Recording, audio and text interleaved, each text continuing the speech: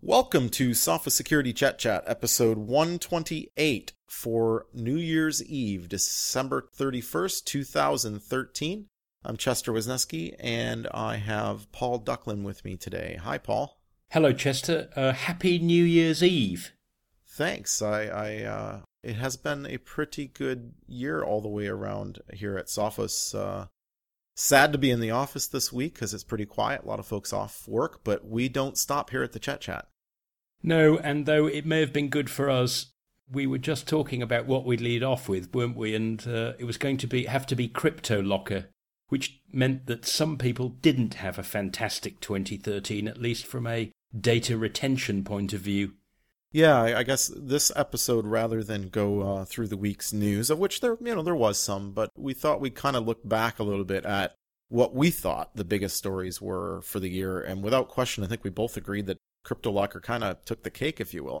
Just in case anyone missed it all year, let's just revisit what it does. It's malware, infects your computer, scrambles all your files by encrypting them with a public key to which only the crooks have the private key. And once it's done the encryption, it says, hello, if you want to buy the key from us so you can get your files back, that will be $300 or €300 or about the same amount in bitcoins, if you please. Yeah, and if you manage to not pay within the 72-hour time limit, they also later on began a service allowing you to pay, I believe, $1,000 US. No, at the time they did that, it was more like $2,000 worth of bitcoins.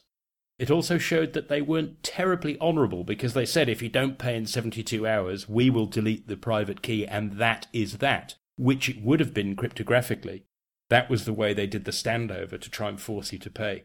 But it turns out they didn't delete the keys and ran this sideline business of charging you more to get them back after the deadline.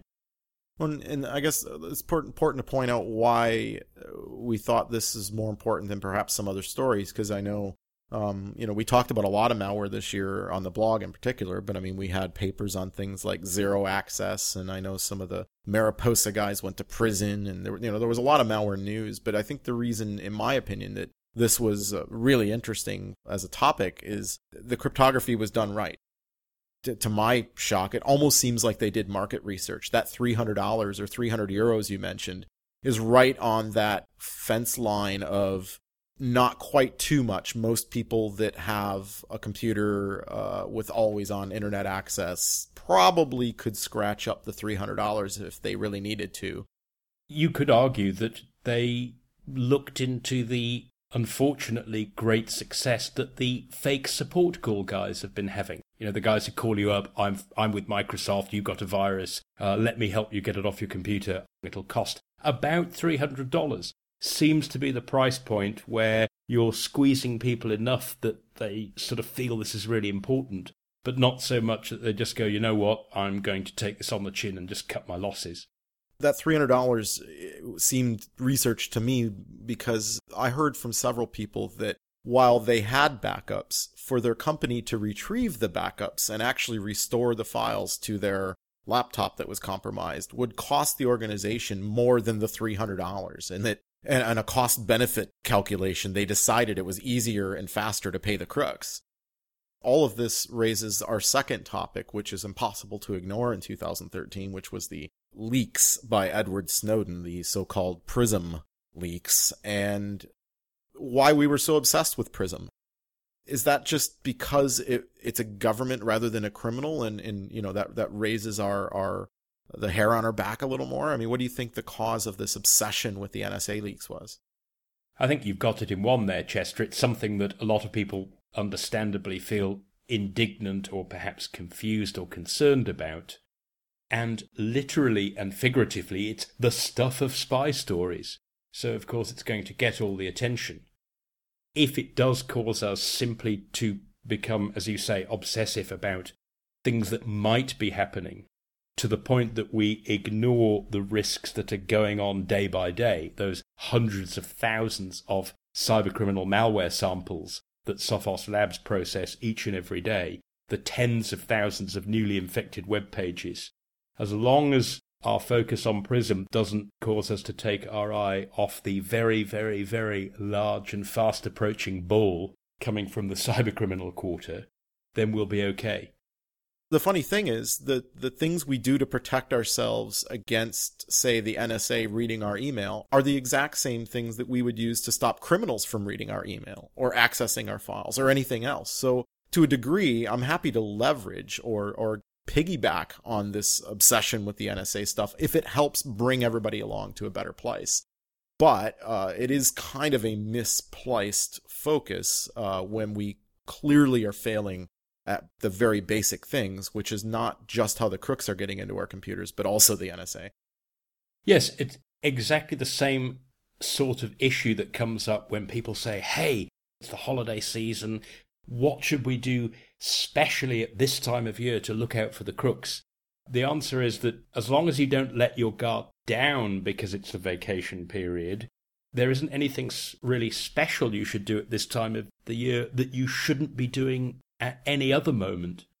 Well, I guess there are things related to the holiday period that can pose greater risks, and unfortunately we learned that this year with the Target breach. While there's not anything that the consumers who may have been victimized could have done about it, the reality is that merchants like Target at this time of the year are processing more payment cards, debit cards, all this kind of stuff than they do any other time of the year. And so for the crooks, it does present an opportunity. I sort of agree with you, but I still think you're heading down that dangerous rabbit hole of saying, oh gosh, the Target breach was much worse at this time of year because it was 40 million accounts, whereas, gosh, if the crooks had actually succeeded, say, in September instead, it might have been a mere 4 million. That would still be pretty catastrophic.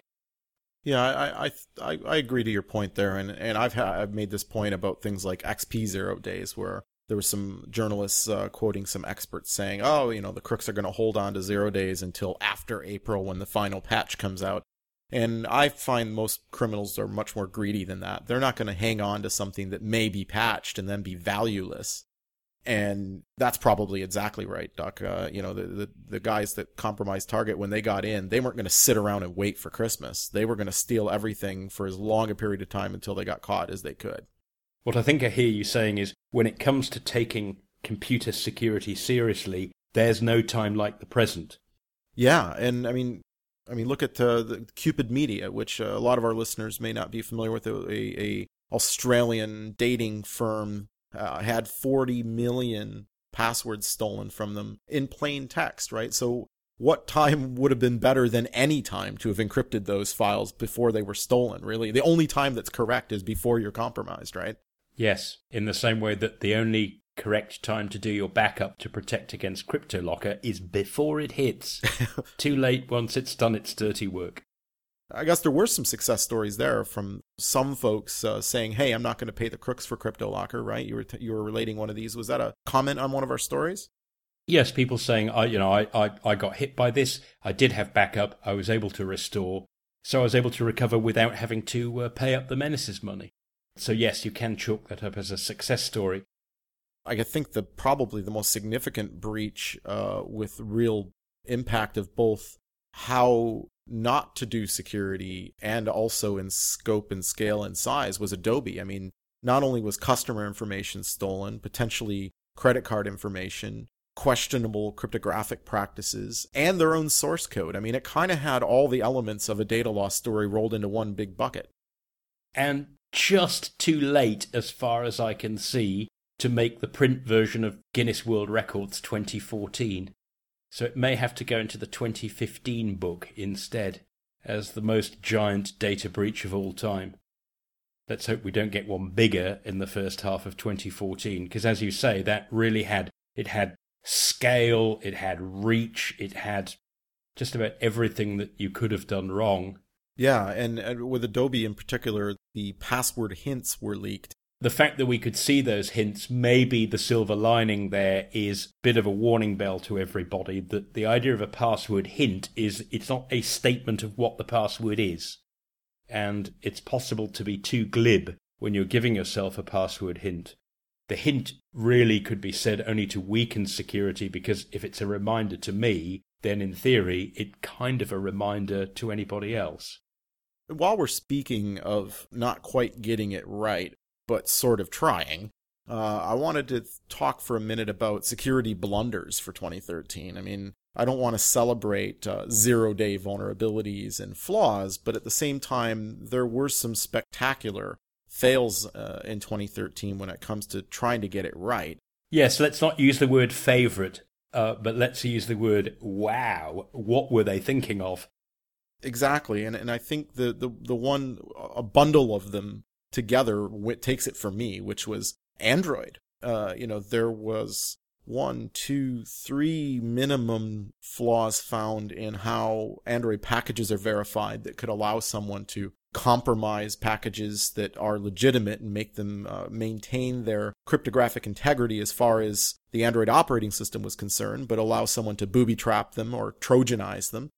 Yes, and you would have thought that a company like Google would have been smarter with that class of bug, particularly since it's one that's been well known, particularly in the antivirus community for ages, because it's a good way of making, for attackers to make zip files, and Android packages APKs are just zip files with special contents, to make zip files be sort of two-faced. So depending on how you unzip them, you get different results. The verifier used different code to the extract, load, and execute part of Android, with the result that the verifier could see the legitimate content, but what ran was not what had been verified. That's a pretty poor sort of bug when you consider that this is the core, if you like, of the verification process that is supposed to keep applications installed on the phone safe. Yeah, and what was surprising to me, I guess, is that after the discovery of the first one, that later on 2 more were found, and you would hope that there would have been a bit of a more stringent code review. It goes to show that we either aren't taking our responsibilities as coders when it comes to cryptographic situations, whether that be verifying things or protecting things with cryptography, very seriously. All these applications claim to have protections and are designed to do a certain thing to make you safe, and they advertise that, and yet none of them were that thoroughly reviewed to ensure that they actually did the job properly. Yes, another good example would be WhatsApp. Unfortunately, WhatsApp made a 2-time pad, so the stuff that went from your device to their servers was encrypted in exactly the same way as the data that was sent in the other direction, which meant that if an attacker knew any bytes in the replies, either because they sent the reply themselves or there was some constant stuff in there they could guess, then they could basically factor out the key in what you had originally sent and recover at least some bytes of the message you had sent out in the first place. You just think that's a rather elementary mistake. Oh, I'm going to use a one-off session key and then use it twice. You'd think it would be rather obvious that that was a mistake. The last thing that seemed to be one of the bigger mistakes in 2013, and I guess it ties back to the Prism story if we really wanted to take it there, is randomness. The importance of randomness and how it hasn't been taken seriously enough. I mean, there's all these accusations about the very specific randomness that may have been introduced into some cryptographic protocols by the NSA. Although, of course, as we discussed in a recent chat, there was a sort of serendipitous version of that bug, wasn't there, in OpenSSL? After years, and even after getting certification for this code relating to the what's called the elliptic curve deterministic random bit generator, that's supposedly tainted by the NSA, and it turns out that the bug in OpenSSL's implementation of that particular algorithm meant that it simply never worked. So it looks as though if it was the poisoned one, it didn't work because no one bothered to use it. And if they had tried, it wouldn't have worked either. Well, I'm glad we can end on a silver lining, and it is kind of amusing. And I'm hoping that in 2014 we can do another wrap-up and talk about how it was hard to come up with our list, because we didn't have too much of a challenge today coming up with our list. No, we didn't, did we? Well, thank you very much for all the podcasts you contributed to this year, and thank you to all of our listeners for your support. That concludes Sophos Security Chat Chat 128. As always, for the latest security news, visit nakedsecurity.sophos.com, and all of our podcasts are available at soundcloud.com/sophossecurity. And until next time, stay secure.